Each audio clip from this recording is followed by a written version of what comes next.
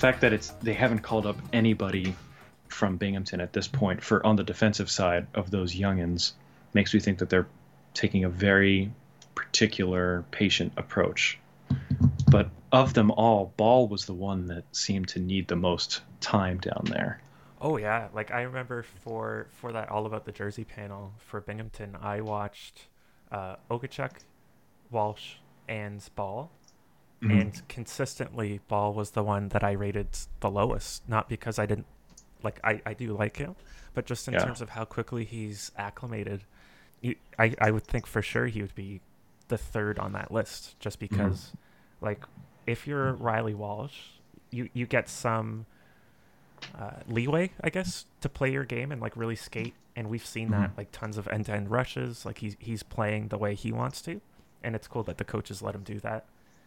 And if you're Okachuk, you get to focus on physicality and like trying to be that shutdown guy that everyone hopes he is. Yeah. But Ball is trying to play that like weird middle ground where he's not overly physical, but he's also not a speedster like Riley Walsh. And so he's I feel like it's harder to develop as one of those more two-way guys as opposed to being at either end of the spectrum. So Yeah, absolutely. really interesting that he's the first up. I'm Because yeah, curious to see how he does against the faster competition because that was also part of the difficulty for him. uh, yeah, yeah. I mean, just to exactly repeat everything you just said, I think the areas in which he's got the most amount of room to grow in his game, Yeah, I be it think that's a very nice way to put it. on both offensive and defensive elements.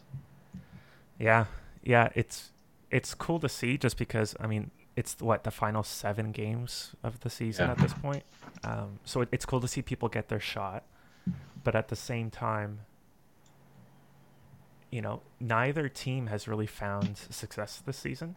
Like Binghamton has been identical, if not worse, than the big club in terms of actually winning games. They've had Oh, these it's really great periods or even like stretches, but they consistently find a way to lose. Mhm. If they go up 5-1, for example, they'll lose 6-5 in overtime, and it's really kind of challenged the way I've thought about what defines a successful season for them. Just because, I mean, there's no playoffs in the AHL. Yeah. What it really is an audition. Like it makes me think of the marketing campaign that the Toronto Marlies had a couple years ago before the Leafs got good. They had all these posters of their AHL guys, like Nylander when he was there, and the poster always said every game a tryout, and they were just like trying to hype up their young guys as much as they could because their big club was awful. I kind of have that perspective now for Binghamton, where especially in a season where there's no playoffs, I'm more concerned about the actual like tools or behaviors than winning games. Even though winning games is itself, I guess, a behavior that you want to try to replicate or learn. Mhm. I don't know. It's all very Yeah, confusing for me. it is. It's basically a glorified scrimmage Mm-hmm. all season long, Yeah. um, which is fine. You know, fine. Just because like it's a good way to ease these guys into pro hockey. Graham Clark reminds me more and more of Tyler Toffoli with each passing day. Well, I like that. I like that. Yeah, Yeah, he's been so good, and not just in terms of shooting, but his playmaking has really come out too. Just because he's very quick with his decisions on the puck, and he's just yeah, quick in general.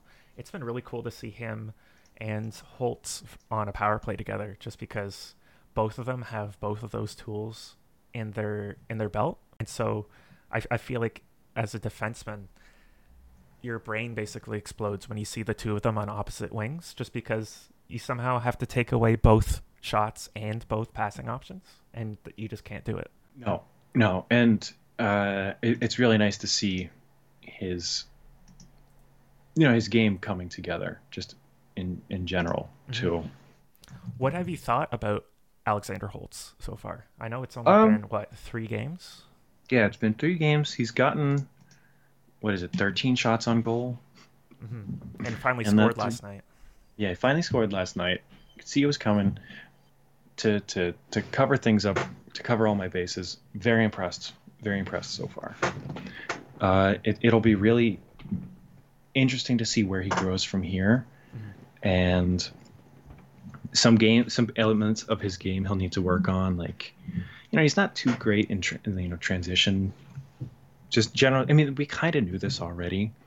The fact that he's not really one to drive the play. He's not really one to really gain the offensive zone, set up play and whatnot. He's there to finish the play. We know that. Yeah. So I'm not too worried about the transition play. It's just him going to get used to playing in that environment. We've talked about the adjustment to a smaller ice. I think it might be a little bit overrated. I mean, it's a difference, but I think it's not that big of a difference. Yeah. And he'll need to work on his defensive zone game, but he's doing everything that he was drafted to do right now, and he's only got one goal, but he's getting some really dangerous chances. He knows how to position himself to get in the scoring position or get a scoring chance, which is honestly, that's the most promising thing about it. Really, it's that he knows where to go on the ice. His shot is great. We already know that, but it would pretty much mean nothing if he wasn't able to do that already. Yeah, and it's cool to see his confidence too, because in his first game, and we have footage, shift by shift footage of his first AHL game. Oh yes, we do, on the YouTube channel if you're curious. But you immediately see him banging his stick on the ice to get the puck, and he just does not care that he's the new guy. He knows what he's been put there for, and it's just really cool to see him just jump right into that role. And I honestly feel like you could have 3 or 4 goals just based on the chances he's had so far. And in classic Devils fashion, only has 1/3 or 1/4 of the goals he deserves. Yeah. He also would have gotten a point in last night's game, but Binghamton had 2 goals called back? Yes, also a classic.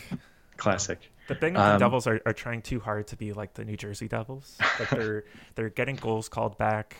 They're scoring a fraction of the goals they deserve to, and they're also somehow tanking for first overall, which isn't advisable in the AHL. It's a bold strategy, Cotton. Two quick things about that shift by shift. It's really fun to make because on one hand, the very first shift he takes out there, Holtz gets a dynamite scoring chance and just misses the net. Yeah. So, and the second one was the Lehigh Valley broadcast, and from that moment on, the guy was just talking.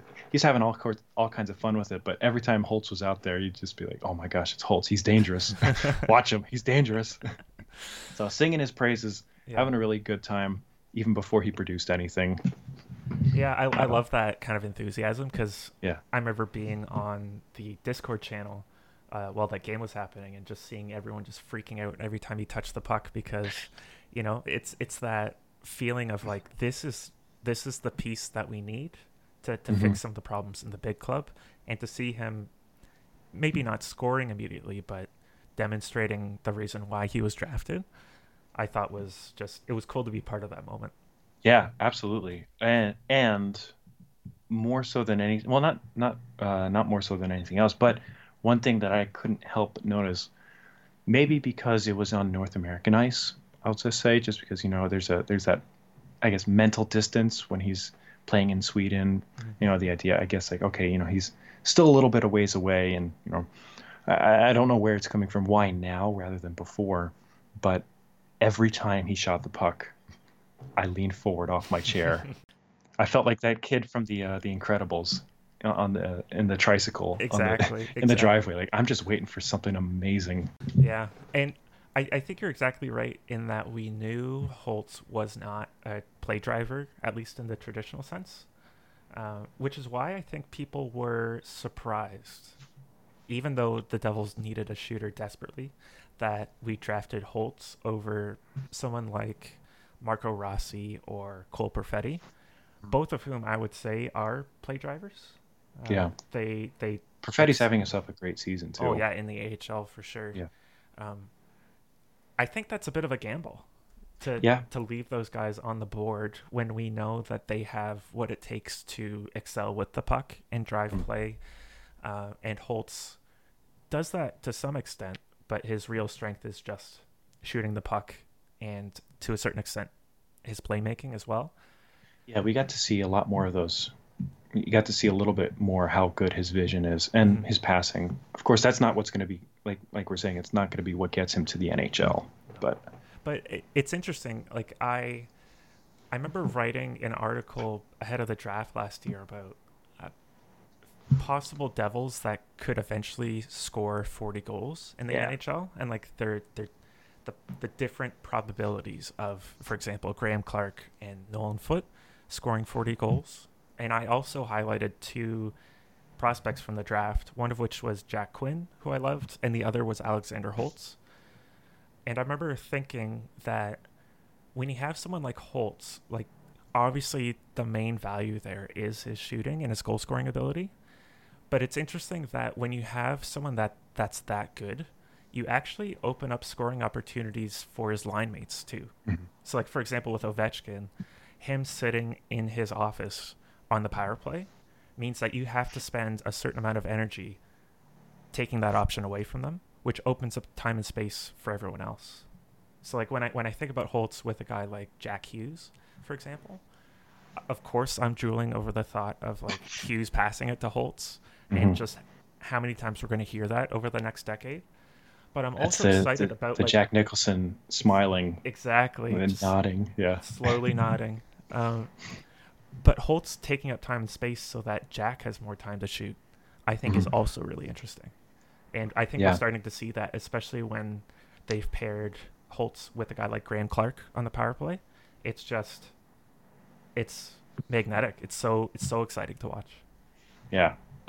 Just for broader context, too, the last time there was a Devils player that scored over 50 goals, excuse me, over 40 goals.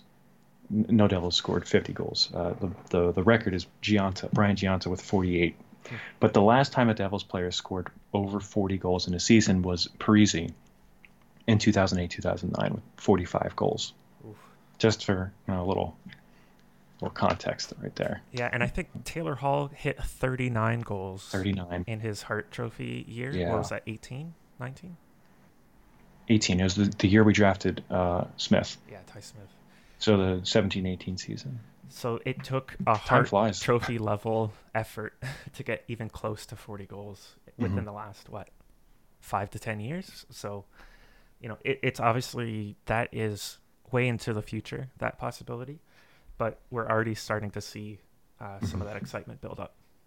And I think to your point about the risk involved with not picking one of those play drivers like a Rossi or Perfetti or whatnot really solidifies more than anything. I mean, Holtz could have been BPA. He could have Mhm. been a genuine BPA on the list. We don't know. If someone in the Devils organization wants to tell us, I won't say no to that. Um, but also, to me, it signifies more than anything the desire and plan to build around Nico and Jack. It's kind of obvious, but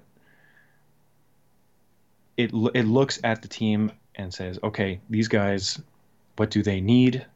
Is this player going to be available by that time? Is he in that tier that should be available, or should we trade back? Mhm. You know. Mhm. Agreed. I think that's definitely a vote of confidence. At least you, So you hope that's what it is. so chucking the unpinning and chucking the grenade here. Mhm. What do you think happens next year with one of? Do you think? I'll start, and then I want to hear Okay. what your thoughts. I think Dawson Mercer is closer to stepping into the NHL than Holtz, Hmm. but I think Holtz will have a higher impact or higher potential impact than Mercer. Interesting. So both of them are eligible for the AHL next year. Yeah. Holtz, as we know, and have chatted or have we've discussed, Holtz's entry level contract officially begins next season, so he can't play in the NHL this year. Mhm. Um, And then there is Graham Clark, who's making very significant strides, and he's looking really, really good. Do you think one of those guys ends up in the NHL next year, or do you think they all maybe all three of them start in, well, not Binghamton, unfortunately, but the AHL affiliate? Yeah, the mystery location AHL team. Yeah, that Um, sucks. it That does suck. sucks. Yeah, that Yeah, news was tough to hear. yeah, And I don't think it says great things about the franchise, and we can get into that later. But yeah, we'll talk about that later. um, yeah, I think to a certain extent you're right in that Mercer's full toolkit is maybe more NHL ready than Holtz's. Hmm. I don't know. I would have answered this question differently before the success of guys like Sharon Govich. Yeah, I think. I think yeah. what happened with him shows that they really don't care where you sit on the organizational depth chart Hmm. as long as you can play. Because as much as we were trying to build some excitement about Sharon Govich after his KHL season, I don't think anyone really had him playing alongside Jack Hughes, right? Like No. that's such a big jump. Like maybe we penciled him in as a possible like bottom six candidate, but for him to jump in and be basically a first liner and on Yeah, pace for 20 goals over 82 games, that's a huge jump. So I think off the bat, anyone who shows that they deserve it in camp will get that spot. It could, I think, very well be any one of those three players. I think from a, hmm, I think from a stepping stone point of view, maybe Holtz would be more likely just because he will have had more pro experience by the time next season rolls around. Like he's hmm, going from pro games in Sweden to pro yeah, games at the AHL level to the NHL. Whereas Mercer, even though he's had incredible success this season, is making the jump from juniors to pro, hmm, which is, I think, a more, I don't know, drastic jump than yeah. maybe the AHL to the NHL. I don't And know if that's actually true, but that's just the way it feels, I guess. oh no, it's a big jump, definitely. And also, I mean, I don't think Mercer's going to get any games in the AHL this year because I mean, there was the possibility he's already signed his entry level Mm-hmm. contract, but I'm not sure if the timing is going to work out well because he's Chicoutimi is in the playoffs. Yeah. They just swept their first round. I mean, Mercer is scoring right now in 3 games. He's got 7 points. But the thing we know about Mercer is that the game is his game is not just about points. The points are just Yeah. there, which is all the more promising. So what I mean is that it would have been nice to have seen them, but I'm more okay with a potentially deep playoff run Yeah, and for them. if he wins the President's Trophy, which is like what the trophy's called in the QMJHL, he will be in that kind of Ty Space Smith or Ty Smith space rather of having basically accomplished everything you would want to in junior. Where like Hmm. you've been a play driver, you've been the straw that stirs the drink, and you've won the highest possible honor you could. It's too bad the Memorial Cup was canceled this season Yeah, because I think they would honestly be a candidate. yeah. But like, yeah, he'll have reached that spot where there's not much else for him to do. No, agreed. I mean, Memorial Cup. Unfortunately, I think that was the right call, just because the OHL hasn't played any games whatsoever. My cat's coming to say hello. Perfect. I got one outside the door. It's wanting to enter, but this is my safe cave. No no allergies here today. Hobbs doesn't understand the concept of a safe space from him. Um, what about Graham Clark? Because, like you said, he was not supposed to be here this season, um, and he's taken his opportunity and really run with it. Do you feel like he has a legitimate chance to crack the roster next season? Yeah, yeah, I do. Um, and I'm not just looking at the points. Mm-hmm. I mean, the points are what he brings. I mean, That's what he does. He's a scoring winger. But I look at how much for example, his skating has improved, how much he sees how well he sees the ice and how well he's adjusting to the speed of the pro game. Maybe it might be a little bit too much to go from, OHL to AHL and then AHL and to NHL in the matter of less than 2 years. Yeah. But he's shown that he, at least at this level, he can be a competent play driver. Yeah. Or sorry, not play driver, but you know what I mean. He's competent at keeping up with the pace of play and producing as well on top of all that. Yeah. I'm going to say something perhaps controversial. Let's do it. But I hope that no more than one of them makes it next season. Yeah. Just for the sake of context, like I want the Devils to have acquired, drafted, whatever, enough kind of competent NHL players where there are not as many spots on the roster to be taken by some of the young guys, and not to keep people down artificially, but just for the sake of depth, right? Like, look at what happened to Binghamton this season, because basically half of the top 6 from last season is in the NHL this year. You have like guys like Sharangovich, McLeod, Bastion, Quokkanen. Those guys are all just gone, and it's caused quite a kerfuffle. Yeah, especially at center. Yeah, and all those guys have earned their spots, no doubt. But I think if the depth of the forward group reaches a point where you can't have Holtz and Clark or Holtz and Mercer, that's actually a good sign, right? Like, you want them to be knocking on the door and to be kind of right there. But if the forward group is so thin that you can lump in 2 or 3 rookies and just throw them in without question on top of the rookies that have already kind of earned their spot this season, I don't know. I don't think that would indicate that we've had a successful offseason. That's fair. I think, from the point of trying to construct a competitive roster, I mean, it's the words are very funny considering how the team has played post deadline, but that's kind of, it's been awful, but it's also been kind of what we expected to a certain extent,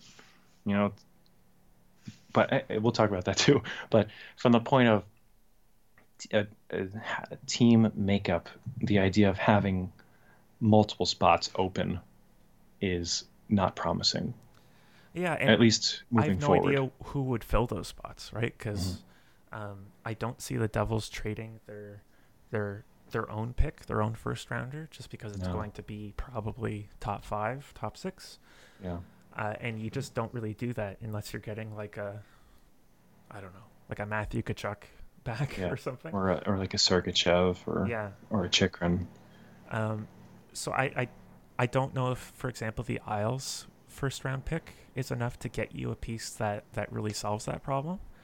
And then free agency, I think, can be tough for smaller market teams, even though we have the cap space to basically back up the truck for anyone that they're targeting. Yeah. So I'm not really sure who fills those spots, but yeah, I definitely see one of them making it. It's just a matter of, maybe it's Holtz that gets his spot out of camp, and then Clark and Mercer are some of those call-ups that you see throughout the season. Yeah, and I'll throw this out there too. I kind of want to take it very slow with Foote as well, just because.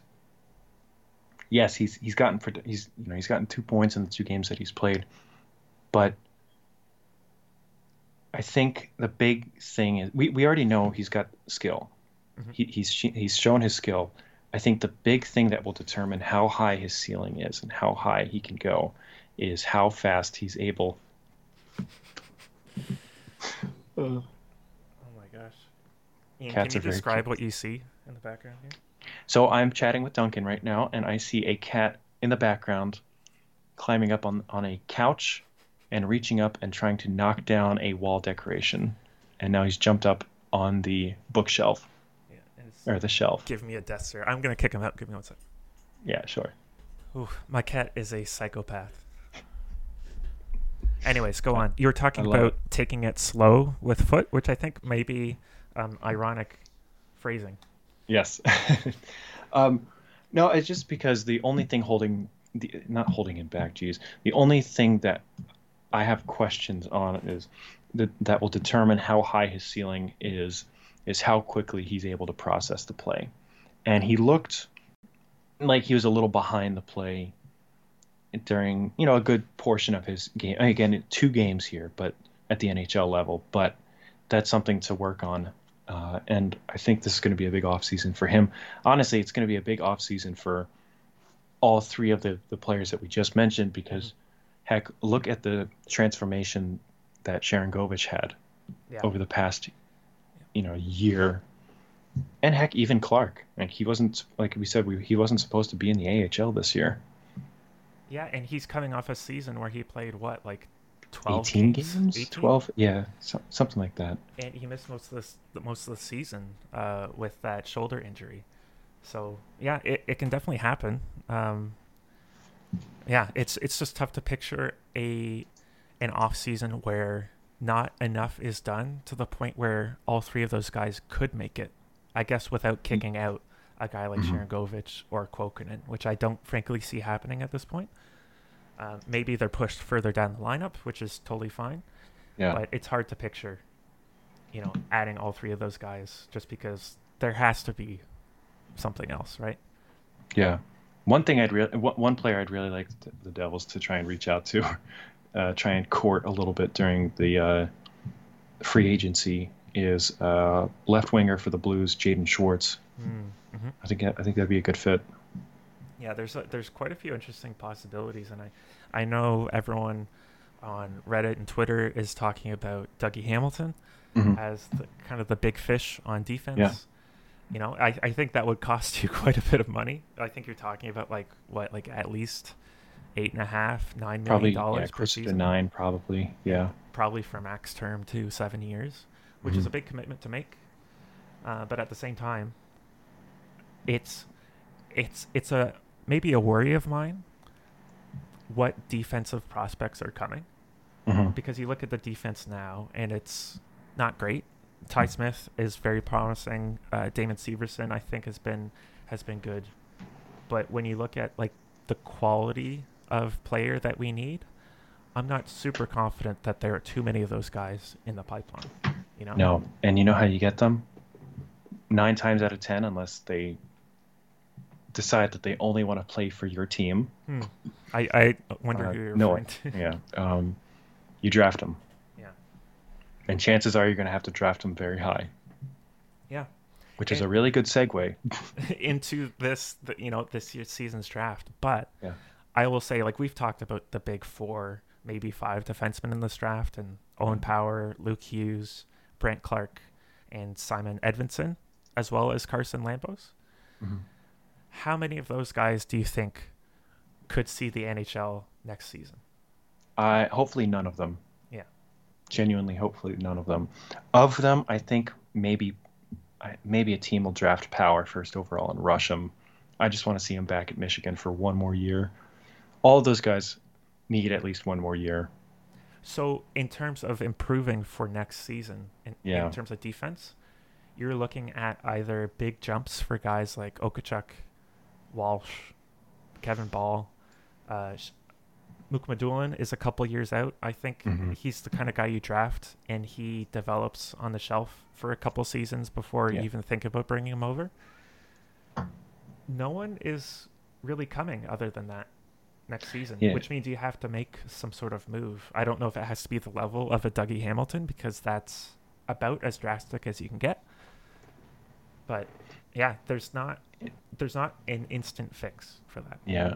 I think Vukovic will surprise a little bit too, but Mm. same thing. Like, all right, I'm going to ask a question here. Not even taking into account the Siegenthaler trade Mhm. because it's still way too early.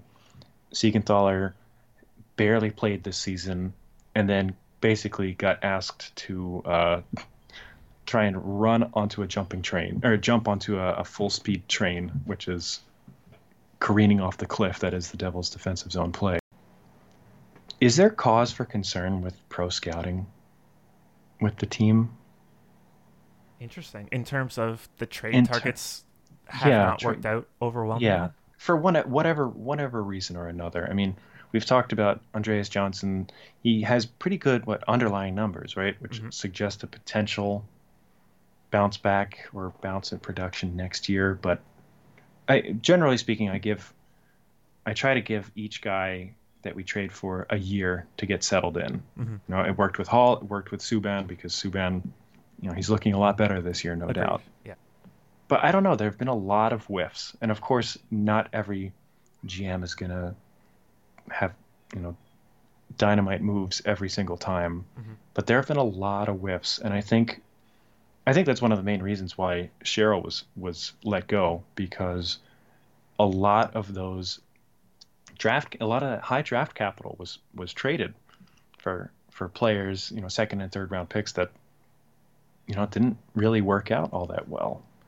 Yeah, it's tough because you can see the potential there, like with Hmm. Andres Johnson, like you Yeah, said, Nikita Gusev, uh, had a rough start and then really caught fire at the end of last yeah, season, and then this season was not remotely a fit for the system that the Devils develops.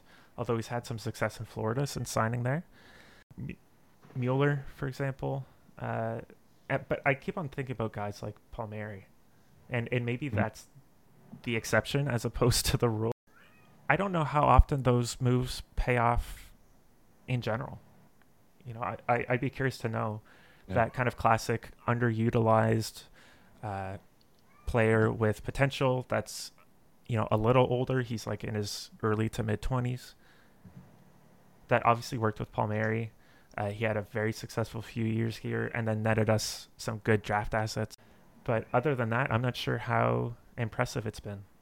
I think you're totally right. I hadn't really considered that angle. Yeah, and like, speaking of like a Palmieri-esque situation, there is a player that I think could be made available for the expansion draft. Because I bring this up because we don't know what's going to happen. Obviously, we don't know what's going to happen with the expansion draft. We don't know what player Seattle's going to take from the Devils, who they're going to need to protect, et cetera, et cetera. But the Devils are in a bit of a position right now where they will be able to take advantage of teams that are, trying to get some kind of salvage some kind of value for players instead of losing them for free. And one player that strikes me is Colorado forward Andrei Burakovsky. Mm. I don't have the numbers right in front of me, but he's basically very much reminding me of a Palmieri situation.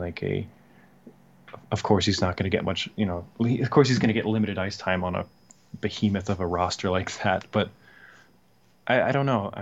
That would be a name that I'm looking at. And I'm scrambling here. I'm going all around in circles, but I mentioned pro scouting because I feel like more so than recently, it's going to be important this off season. Yeah, because like that, especially on defense, Mm-hmm. that problem we described of having very Yeah, obvious needs for talent, but less obvious avenues for acquiring it, right? Because the guys we have in the system are good, but not quite at that level, and perhaps not even ready at all. And even if you get one of the big four defensemen in this year's draft, they're not coming for at least a season. yeah. Yeah, you have to make those kind of moves, but yeah, I guess for every Palmieri trade, there's a couple Muellers on the Hmm. board, and it's tough when we're still in the phase of the organization's life cycle where we're selling off current value for future value, and so when you end up spending some of that draft capital for a player and it doesn't work out, that just extends the timeline, right? Hmm. That's not it's not even like it's just a wash. That adds time to the clock. Yeah, it's yeah. And from what I can tell from, for example, Facebook comments from Devils fans, Oh uh, no. we're running out of time on that clock. People are frustrated. People are paranoid that Jack Hughes is going to want to leave because the team hasn't won since he's been here, et cetera, et cetera. So you know, you don't want to be making moves because you have to. Hmm. That's one way you get just absolutely crushed by a guy like Steve Eiserman, for example. People who smell blood in the water and will absolutely rip you off while Hmm. shaking your hand and smiling. Yeah. But at the same time, when there's a need and you don't address it for consecutive off seasons, that's really tough, and that sends an interesting message not only to the fans but to the players. And I keep on thinking about last offseason. So at the draft, we had 3 first round picks. We had basically as much cap space then as we do now. That was the recipe for making deals and improving the team. And it wasn't really possible because the uncertainty surrounding COVID and the flat cap meant that teams weren't really willing to make those deals. And I wonder how different it will be this season. Hmm. Because to be honest, I was disappointed that we didn't end up trading one of those first rounders for, a 22-year-old defenseman, or packaging Like a an few Eric things. Chernak. Yeah, or like moving up in the draft to get Hmm. a Seth Jarvis. Those moves where you can kind of hopefully accelerate the timeline a little bit. Even though we know they were trying, it just wasn't possible. Yeah. And we have less draft capital this time around than we did to begin with, but perhaps more cap space. And the expansion draft, I guess, adds more pressure to the teams that need to make moves. But it's not, I don't know if it's a guarantee that something like that can happen. I hope it does, because that seems like the obvious avenue. But then what you bring up about pro scouting maybe maybe clouds that. McLeod's that. Yeah, because right now, I mean, there's 10 teams right now that have $0 in protected cap space. Yeah. Which is And crazy. Absolutely yeah, crazy. Vegas has $34,000 in protected cap space. Which is a lot of money for you and I. Oh, yeah. But for an NHL team, that gets you what, like 6 hours of a player's time on your roster, something like that. Yeah. So it doesn't really work for them. So I don't know.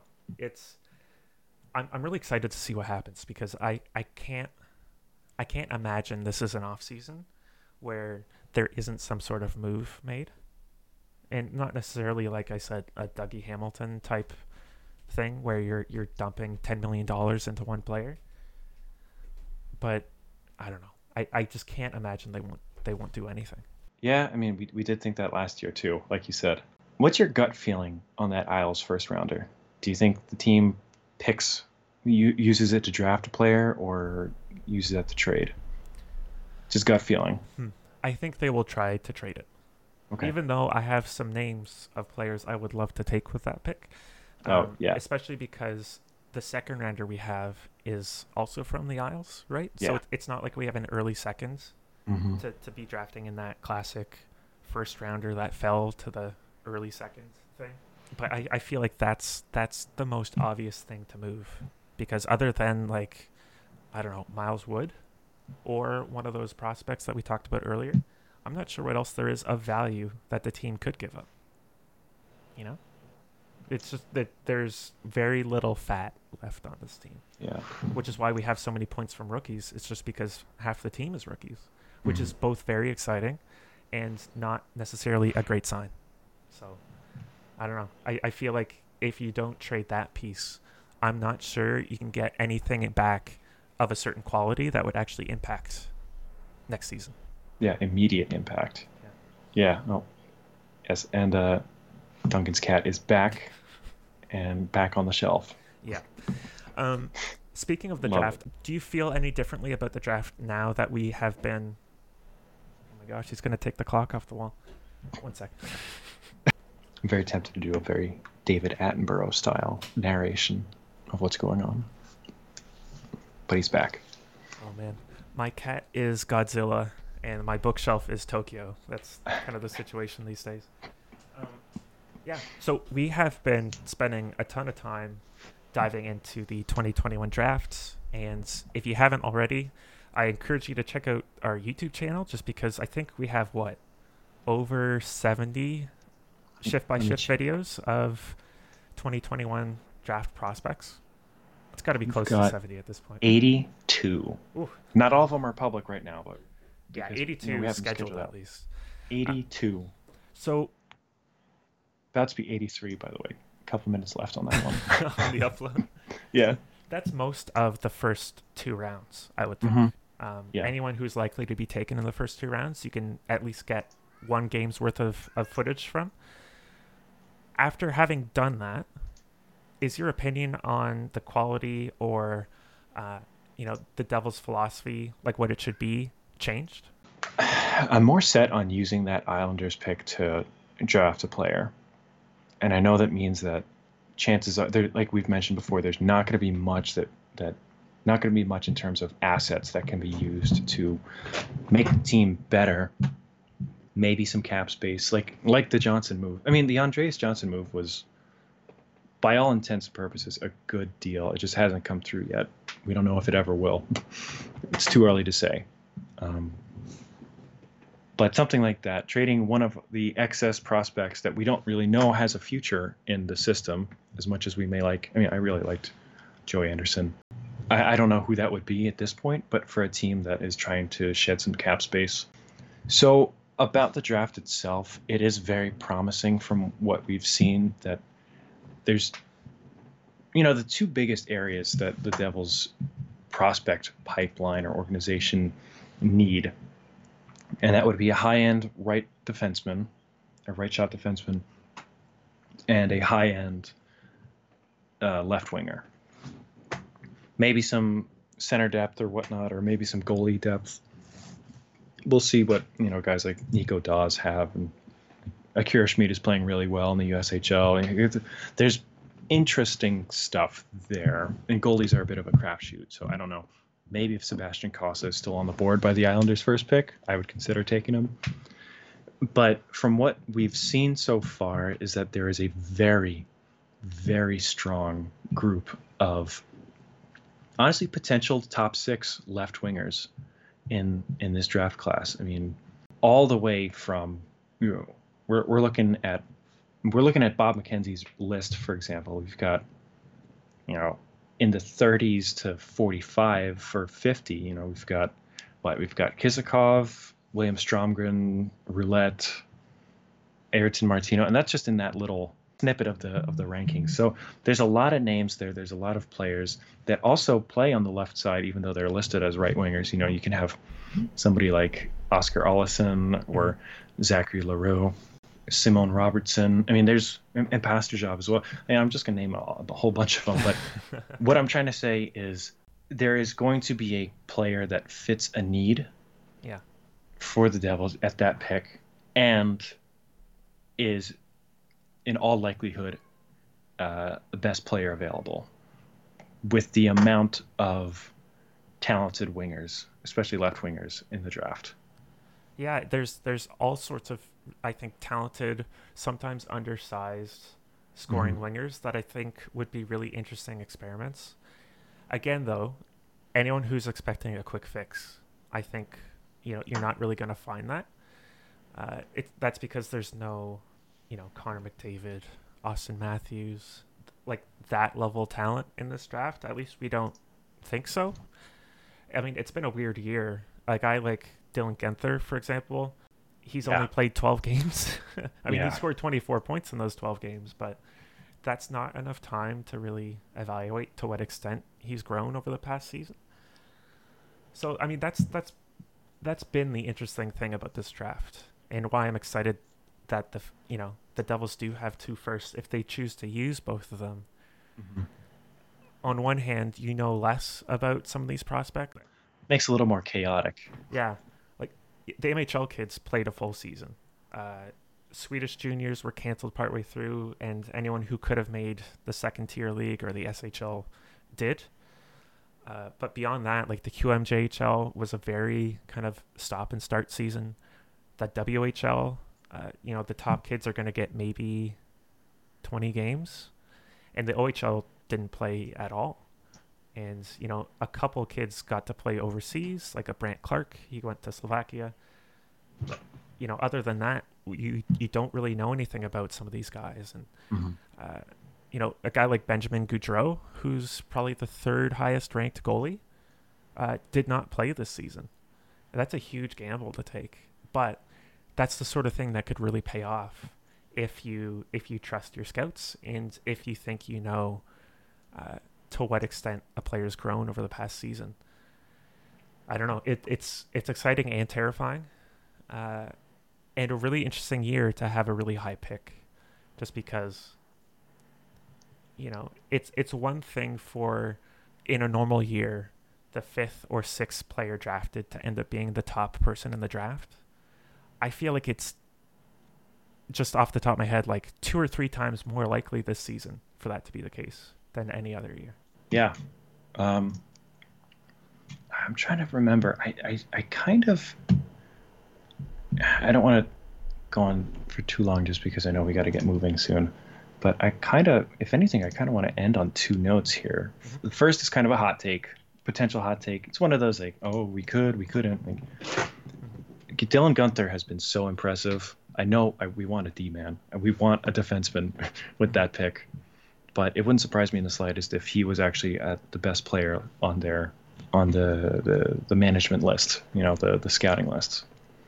He's been so impressive, and he's a right winger, but he's also played at left wing. He's mostly played right wing this season, but he's a guy that I could see step right into the NHL next year. Mm-hmm. Not like that matters because what we're talking is building long term as much as it sucks right now. And the other one is I look at a team. Of course, I mean everybody's going to want to model themselves after the best teams. But I look at a team like the Colorado Avalanche and the rebuilding process that they went through. Oh gosh, how am I going to word this? I had it and I lost it, and then Yzerman picked it up. I mean, what the Avalanche have done is just consistently taken best player available, regardless of position. And if you do that consistently enough in 3 or 4 seasons, you're going to have an embarrassment of riches, as long as you've drafted well. It's why like seeing a team that has people like Samuel Girard and Cale Makar, all of a sudden you also have Bowen Byram and Connor Timmins knocking at the door. I wonder if, like having some good forward prospects and then also adding a guy like Dylan Gunther just because he is best player available, even if it frustrates the organizational need to draft an elite defenseman high. I don't know. Is that where you're going? Yeah, I think also I'm looking also at their broader thing. So I think back to, I mean, they drafted Duchesne 3rd overall in 2009. And it sounds about right. And then Landeskog 2nd overall. Yeah, let me pull up the draft thing. Yeah. So I mean, they've been acquiring very high picks for almost 10 years. Yeah. Because Duchesne 3rd overall. Yeah. Okay. Here we go. Landeskog 2nd overall in 2011. Then McKinnon 1st overall.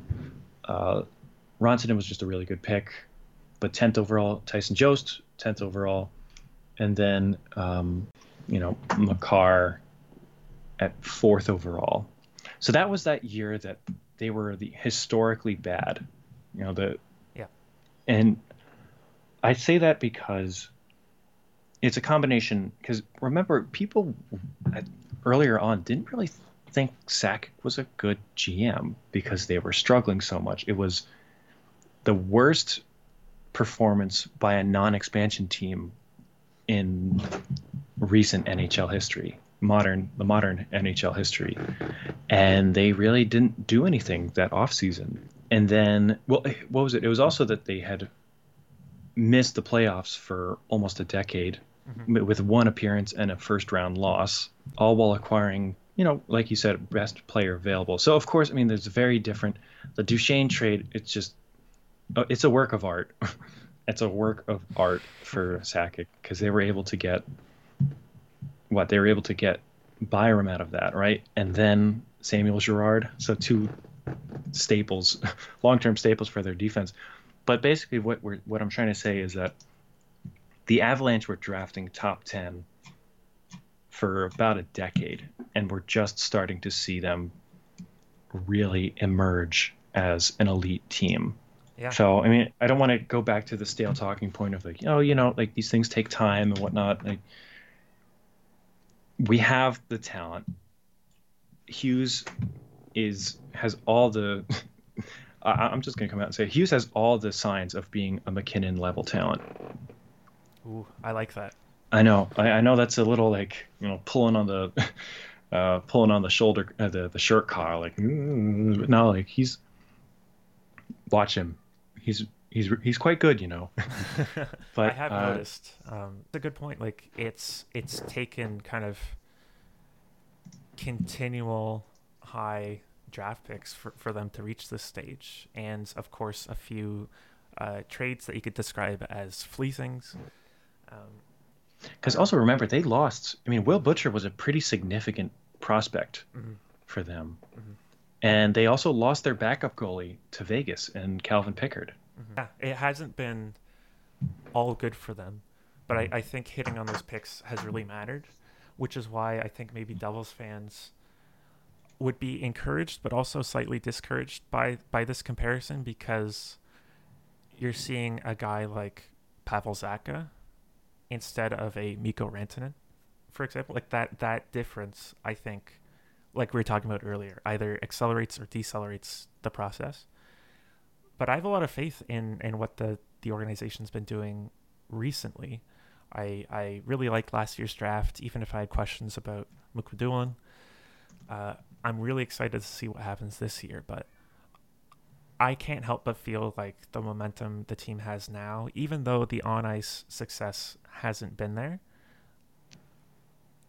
I mean, this I might just be naive, but I have to think it's almost undeniable the fact that we're in a much better position this season than we were 2 years ago, and the fact that some of those investments of like really high draft picks are just starting to pay off, I think is really cool. Yeah, especially on that note, like the question is and should be asked. Okay, Ian and Duncan, you guys have been chatting to us for we've been doing this for a couple years now, right? Mm-hmm.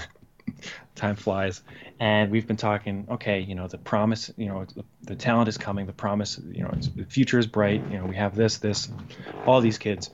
And so, what makes this season any different? Because once again, Devils are going to be in a top 10 pick. It's looking really rough. Mm-hmm. The difference for me this year is that not only have we seen the massive uptick in production by U20 forwards or U23 forwards, which, like you mentioned before, is also particularly out of necessity, Mm-hmm. Mm-hmm. but also we see players take that jump. Like the fact that Kuokkanen, which big props to pro scouting on that, or Agreed. amateur scouting, not pro scouting because he was in the AHL, so that's pro scouting. Big props to them for that. So ignoring that, because that was a trade acquisition, players like Sharangovich, Maltsev, McLeod, and Bastian, among others, making themselves making a significant case to be an NHL regular Mm-hmm. this season. And of course, Ty Smith. Yes, we knew Jack Hughes was going to get better. Didn't expect him to be this good at this early, Mm-hmm. at least in terms of everything else besides the production. And the production will get there, especially if a player like Holtz is on his wing. But referring specifically to those players I just mentioned, Sharangovich, Maltsev, McLeod, Bastian, and yeah, I'll throw in Smith as well, just because it shows to me that we're beginning to clean off the stench that was Devils drafting and player development from the period of like 2008 to 2014. Amen. Yeah. Is all I'll say to And that. it's going to take a while. So I mean, I don't really particularly care if these players don't have high ceilings. Obviously, we'd like them to, but more so than anything, we just need to get NHL caliber talent into the system. Agreed. I think that's a great point to end on. Yeah, I'm excited to see what happens. Like you said, it's. I feel like we've said this every year, but it is a pivotal moment Hmm. in the development of this team or this core. And even though the win column is looking a little sparse this season, I can't help but feel, like you said, because of the development of the rookies, It feels different this time, which is, I know exactly Yeah. what, an addict would say. It's different this time. Mhm. But I think some of the proof is, Yeah, I mean, there's a reason why we say that's it. That's it. There's a reason why we've been saying it every year. Like, oh, this is such a pivotal offseason because rebuilds. They don't. You have to be lucky, but you also have to have a concerted vision, a specific vision for your franchise. You can stumble your way into success or whatnot, but very rarely does that lead to a cup win.